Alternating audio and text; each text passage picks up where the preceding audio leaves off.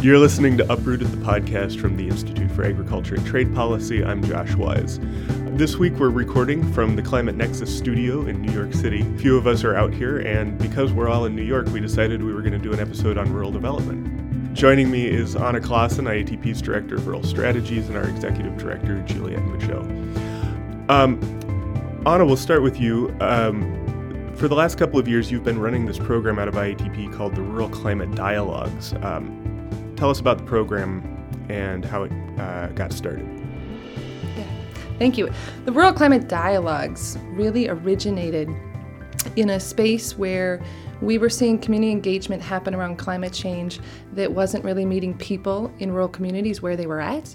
And I say that meaning it wasn't hearing what their concerns were around climate change, extreme weather events, and all the other community challenges, social challenges that are impacting rural communities today, and creating and carving out the space for talking about all of those in a complex, layered way. And those of us who were really hashing out this concept connected with the Jefferson Center, who had this model called the citizens jury. And the citizens jury seemed to be the perfect type of platform because it brings into a conversation the real makeup of a community. It's really like a jury, like you would be called to jury duty, but you are selected at random but balanced to be a representative of your community. So around climate change, we saw a lot of conversations happening where you would have people who are either climate deniers or very passionate about working on climate change and really missing the middle, the very complex conversations in the middle.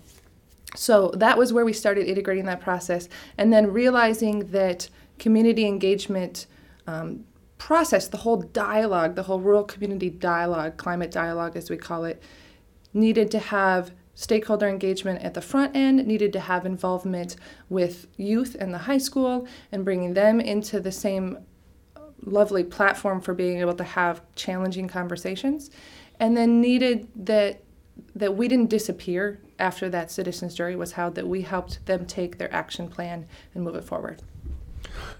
And Juliette, so IATP works on a lot of issues, and we know how to connect the dots between all the issues we work on. But, the interesting thing about the Rural Climate Dialogues for me is that it's not necessarily connected to trade or agriculture in sort of an intuitive way. Can you talk about what that connection is and how we decided this was our project? Sure. There are many different kinds of rural communities, and I think that as right now, particularly in the United States, we talk about rural as though it's a kind of monolithic place.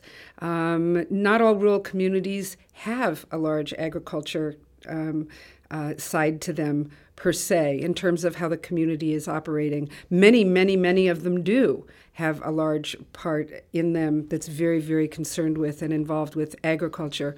I think at IATP we understood that our interest in climate change, our interest in rural communities, goes beyond a kind of narrow frame. The idea that agriculture is narrow is in it of itself a silly idea. It encompasses so many different layers of the economy, of the rural economy.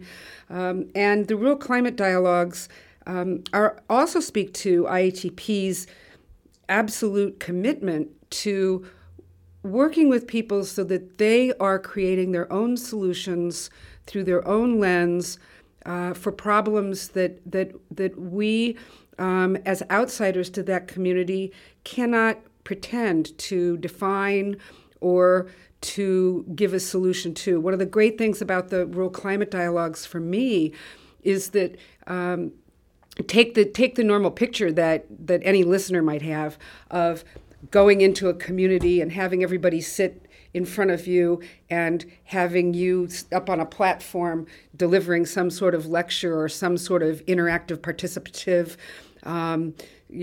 scenario so that rural people can be heard. This is not how a rural climate dialogue works. A rural climate dialogue is not us talking at all. It's people from the community with experts that they want to talk to, that they learn through a methodology how to question, so that they can question experts in the field of weather or in the field of what's happening in their community, and they can come to conclusions, they can discuss the solutions, and they can move forward. And it is a very different picture and yields remarkable results on different levels. So it's perfect for IATP. Great. So Anna, walk us through kind of how this 3-day process works and what the steps are that lead up to it, because it really is kind of a year-round event. Absolutely. So early on, we worked, if we're working in a community and we've chosen this rural community, we go and we start talking to the city administrator. We start talking to people in the community who just keep directing us to who else we should start to engage with. But then, equally important, we start working in the high school. In all of the 3 communities in Minnesota that we have worked in, we worked with the high school agricultural and FFA advisors, and also the social studies and civics teachers. It was a profound partnership because the civics teachers were fascinated to have this new platform for discourse and debate around a politically divisive topic. The agricultural teachers knew that their students, who take a wide range of classes that really under the umbrella of natural resource development and even broader, that they were many of the future stewards of their landscape, of their community, of their region in the future. And yet they, from their own opinions and from their family opinions, had really a lot of tension around climate change and the discussions that were happening either in the news or in their community and what they wanted to contribute towards that. So we carved out what we call a mini citizens jury, a mini dialogue process at the high school.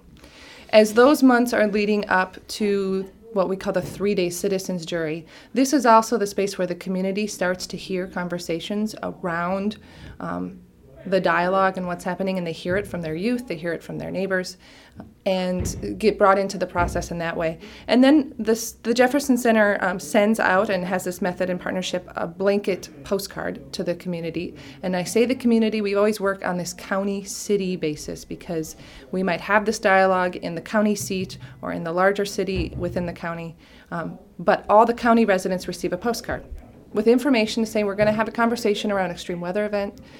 We're going to pay participants to be there. Are you interested? Send this postcard back. We then get the basic information so that we can have the representation we need in the room, gender diversity, age, education levels, but also where people fall politically and where they fall on climate change. And so that makeup, when we select those individuals at random, is representative of that county.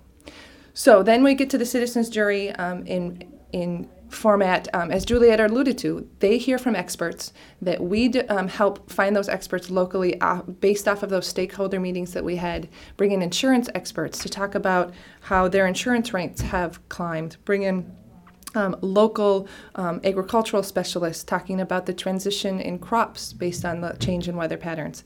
They hear from experts and learn how to question them, and their questioning is able to parse out, are they hearing any opinion from those experts? And or are they feeling that what they're hearing is coming unbiased? They pull out and parse out what's the most important information to share with their neighbors.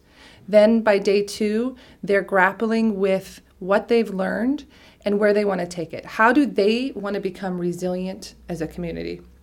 And then by day 3, they craft a statement for their neighbors and an action plan that they literally, as 15 citizens sitting around a table, craft word for word of how they feel about what's moving forward. And then that action plan exists for the community. And some people, that might be the end of their involvement in that. They were a citizen, they contributed their time, intensive time, 3 days. Others feel motivated to action, and other things bubble up over time. But I will say the stakeholders also become engaged. The city administrators say, we have a plan here that we know was truly vetted by a broad section of our community, and move forward with that in very different ways. The last thing I just want to note that's extremely critical and important to the process is that citizens show up as citizens. So often in the space where we have public engagement, especially in rural communities where people wear multiple hats, they show up representing maybe the township board that they're a member of, or maybe their school or their church or the local Farm Bureau or Farmers Union. We ask them to show up as individuals, and in that space, they share their personal experience with extreme weather events. And that is grounding, because as a community of 15 citizens, they learn where they thought they didn't have shared alignment, where they thought they were on different ends of the political spectrum. You name it, they understand that they have far more in common than divides them, and that those commonalities, that shared love and trust for their community, and their shared interest in improving the quality of life for their children is enough for them to set aside their differences and work together. Yeah, I want to come back to some of the stories. But one of the things that is striking me about the Rural Climate Dialogues and really kind of where the work at IATP is going is this idea of meeting people where they're at, whether it's the Rural Climate Dialogues or the paper we just did that we talked about a couple weeks ago on agroecology in Mexico, or even some of the more kind of complex thinking we've been doing about NAFTA, where we really kind of realized that an immediate withdrawal of NAFTA right now would actually end up hurting the same farmers and workers that were hurt the first time. That this idea of transition, this idea of meeting people where they're at. Juliette, can you talk about where we might be going with that, or how that kind of relates to the broader picture of IATP? Sure. Meeting people where they're at. The first time that I ever thought about the concept, I believe, was reading Malcolm X, because it was something that he strongly believed in, that we want people to be further down whatever road it is we're working on. But if you dismiss the people who aren't at that point, then you will never grow your movement. You will never be able to grow a powerful kind of social awareness and social change. And I want to reflect back on what Anna was saying. When people in any kind of community, in a neighborhood community in Minneapolis, here in Manhattan, when people in any kind of a community are afforded a chance to sit and talk to each other, and I don't want to confuse this space with the safe space. That expression is being used in many ways right now. But when people are given a chance to come together and discuss in a non-politicized environment issues that are affecting them, they come along where they're at changes, and it can change really rapidly. And we can see that because we ask people before they come into the dialogues where they're at, and we ask them where they're at in different ways after the dialogues, and they are indeed in a different place. Part of the idea at IATP of meet people where they're at is that you cannot ever make the mistake that you think you know where they're at. This is the really big part of the question. How do you know where somebody is at? The only way you can know where somebody is at is to find a way for you to be able to listen to them, a way to engage with them, so that you'll know where they're at, and more importantly, they will know something about where you're at, because they don't know that either. So it's understanding that the myths and stereotypes and comfort zones that we build around ourselves so that we can feel confident, so that we're not afraid, so that we are not faced every day with the kind of uncertainty that we're actually faced with every day, is part of how we work at IATP. And we can talk about that with different types of rural communities. We can talk about it with trying to understand our politicians in our state level governments, with trying to understand what's happening on our national level scene. We are confused. And I think that kind of embracing that confusion is the best thing we can do. I want to pick up on that. I mean, that complexity of embracing the unknown, or that you don't have to know everything. What I want to add to that is that it's exactly true meeting people where they're at. But we also walk into that room and acknowledge to those rural people that, and this helps being from a rural community. And, I want to say, I can't tell you that I know exactly what you're going through, but I hear you and I see you, that you are on the front lines of climate change, that you don't need somebody else to be telling you what is happening from a climate science standpoint when you're feeling the effects of the extreme weather events, and they're not just impacting, your day-to-day, but your livelihood, your potential for your job, and your heritage of your farm, for example. All of this is something that starts to make farmers, for example, feel that they've been dismissed, that someone has to tell them that climate change is happening to them. So we meet them there, and then we connect the dots. We had 3 conversations, 3 climate dialogues in rural communities in Minnesota, but that wasn't enough. We needed to bring those citizens, those rural citizens, together with state agency staff and representatives, and those who are delivering and carving out climate programs and policies for the entire state, but really welcome the opportunity to hear firsthand from their rural constituents about how those programs or policies are working for them, or what programs and policies that they didn't even know they could take advantage of and that existed. Mm-hmm. I want to pick up on that because I've been lucky enough to be at two of the 3 dialogues and sit in the mouse in the corner listening to what's going on in the room, and it's been a great experience. I am fascinated with the kind of aspect of this that it wasn't really clear to me before going in and seeing it kind of emerged in my own consciousness at the different ways that providing this space, the different ways, the different spin-offs that actually has. And what you were just talking about, having people from state agencies at the dialogue, particularly, I think there were people from Fish and Wildlife, and this was in Winona. And this was a community that came together and found each other across the table talking about what they loved about their community and the love that they had for the natural world around them. The reason why they were where they were, for a lot of them, was their environment that they were living in.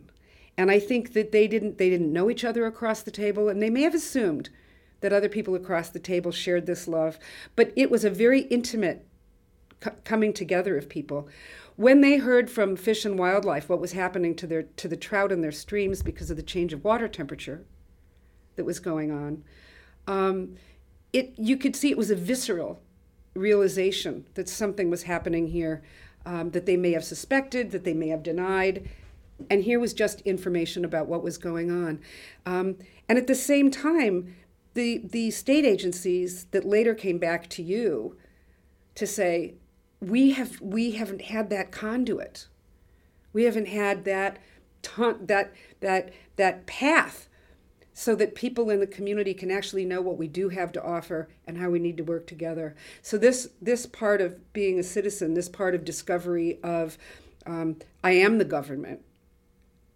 It is my responsibility to participate in this government, and my joy to participate in it was exciting and surprising to me how strongly it was expressed. So now that we went through the first 2-year cycle of doing the Rural Climate Dialogues in Grand Rapids, Morris, and Winona, Minnesota, in the state convening, and now we're in the second phase, which is actually kind of taking some of these action plans and engaging more stakeholders to turn it into actual policy. How's that going? It's going. That's what's most important. I mean, it's going really well. What we've recognized is the citizens jury does a fabulous job of bringing together the base of that community, the citizens. The state agency meeting really brought down like our highest level at a state level of staff. We know that a lot of things happen or don't happen in a community at that local level of government. County commissioners, city mayors and council members, township board. And because those people in those positions are often, put in this space where we have to sign off on something or not versus just really engage in a heart-to-heart conversation. And we started in Winona of being able to just present an overview of the conversation that happened through the Rural Climate Dialogue. Not with something to vote up or vote down, not with, the space that had to have a stance on one way or another. It was so, I don't know the word to describe it other than it felt so authentic to be in that space once there was the realization like this happened without us being a part of it, and the citizens have came here to showcase what they learned, what they want us to know, and let's move forward from here without saying that there's some, wind company even knocking on the door, development pushing, somebody sort of pushing it in one direction. It's really our plan, our community. So we're advancing that, and we're advancing to figure out how in those rural communities we can continue to help and assist the move towards a clean energy future and what it looks like to have to continuous checkpoints that those resources in that transition to a clean economy stay local. And that in that transition, that wealth of being, not having to rely on other sources of energy doesn't become extracted. One of the other aspects that became very, very clear was the value of local plans with the kind of energy surveys that high school students had done in those local community representatives thinking through what kind of priorities were going to be important for very limited budgets. Was it that we're going to have to fix our infrastructure? We're going to have to fix our roads because these weather events are seriously impacting them? Was it our public buildings are incredibly energy inefficient? We can see this now because the high school has done a survey that has told us exactly where the efficiency is and where the inefficiency is. Does that mean we have to should we build a new public building? Is there a way to retrofit it? This is real stuff. This isn't conceptual, we should be energy efficient. This is really from the high school on through to the mayor. In I think all three cases, although Anna, you'll have to answer that, a community really saying, getting down to the nitty gritty, practical, this is what we need to do, and recognizing that the resources are limited. So therefore, what are those resources that we don't even know about that we're not taking advantage of? That comes up in the dialogue as well. So people become planners. They come in as questioners, and they leave as part of a planning process. And that's impressive. Absolutely impressive and necessary. I mean, coming from the planning field, coming from a space where you realize and understand how communities need to be at a certain size or scale to have the resources of professionals who offer their services of giving this vision for the city. And in the lack of that space being held with professionals and access to that, the opportunity to first have the base conversation of what long-term resiliency looks like or why it's needed or what the increase in these extreme weather events and the impact it has on these infrastructure that is the base of our community, it carves out the space to make those important decisions about short-term versus long-term investments. And people understand, we're either going to make a short-term investment in this or a long-term, but they don't usually have the luxury of the space and time to understand why and how weather and economic and politics and other layers are impacting that decision.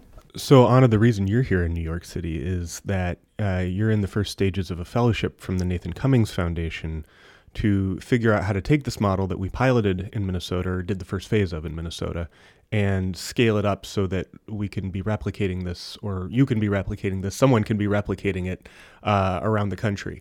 How's that going? And talk about what your kind of broad vision is for this, because I know you are kind of in the first phases of it. Yes. I am currently on fellowship with the Nathan Cummings Foundation, and It's a space that I'm grateful for, a foundation here in New York City as we sit talking about rural communities, that there is a heightened interest and a willingness to take a risk on what it looks like to invest in this landscape, in these people, in these places. What we know at IATP and working in rural communities is that if you've been to one rural community, you've only been to one rural community.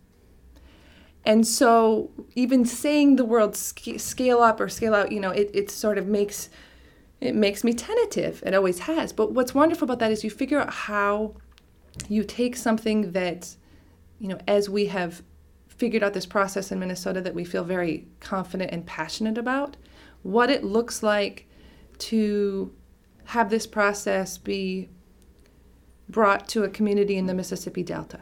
And who are the partners on the ground, that the rural organizations, the rural economic organizations, the policy organizations who also are hungry for this type of platform, and how do we involve them? But furthermore, how do we bring the discourse of what we hear in rural communities through the dialogue to a larger audience? Mm-hmm. We're in an interesting time today. Where we are politically and socially, I think maybe through history we will always say that we've never been as divided as we are today as far as where we live, and that we live around people who share our ideologies and our viewpoints.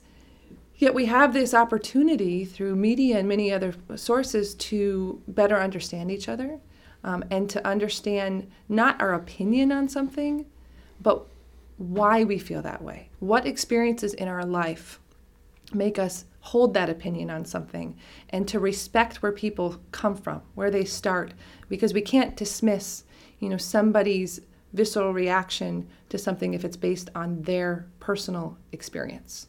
And so I'm looking, in the fellowship, I'm looking forward to partnering, being able to be here in New York City and partner with unlikely partners to figure out how together we can build that empathy. And we can still do that in a way where we're talking about climate change, of all things. And we can build a greater collaborative humanity as rural and urban citizens, and understand, especially under this framework of a clean energy future, how we are interdependent and interdependent on each other, and that's a good thing.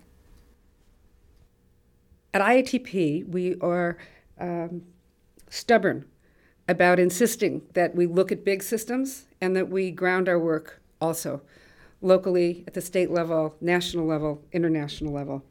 So we have a little, almost a little exercise, a mind game that I play with myself all the time, a connect the dot mind game. And when I think about the rural climate dialogues in IATP, and I think about our name, Institute for Agriculture and Trade Policy, how does all this come in? So let me give you one version of connecting those dots. Trade agreements, to a large extent, determine how the economy of the United States operates, and that also means how agriculture, large-scale agriculture, operates in terms of how much we're going to export to support our economy. Trade agreements are very important. Our farm systems, our agricultural policies, are extremely important for many things, including land use, including climate change, because agriculture is a great contributor of GHG gases. So agricultural policy itself is extremely important, very much related to trade policy, that first dot. The Farm Bill in the United States coming up, the biggest piece of legislation that we have that has to do with many, many things, including hunger, including nutrition, including the availability of SNAP programs to people who need help, and including farm subsidies, including incentives for farmers to be able to have better practices.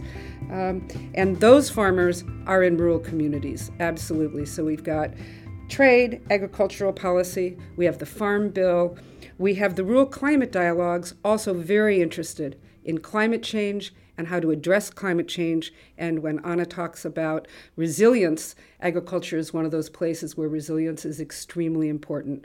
I think that somebody who's been through a rural climate dialogue could very swiftly, with some conversation, connect those dots and not see them as being far apart from one another, but being very linked to one another. From that rural community all the way up to international trade negotiations. And if we don't see those things as connected, we will miss the boat entirely.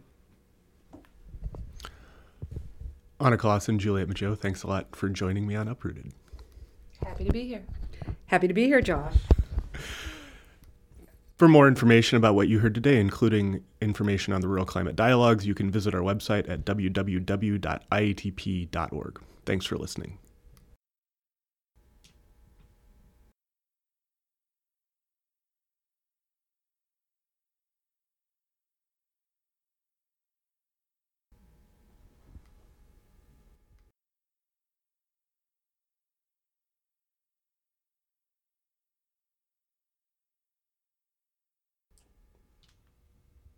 And we're recording. Live from New York, it's Uprooted, the podcast from the Institute for Agriculture and Trade Policy.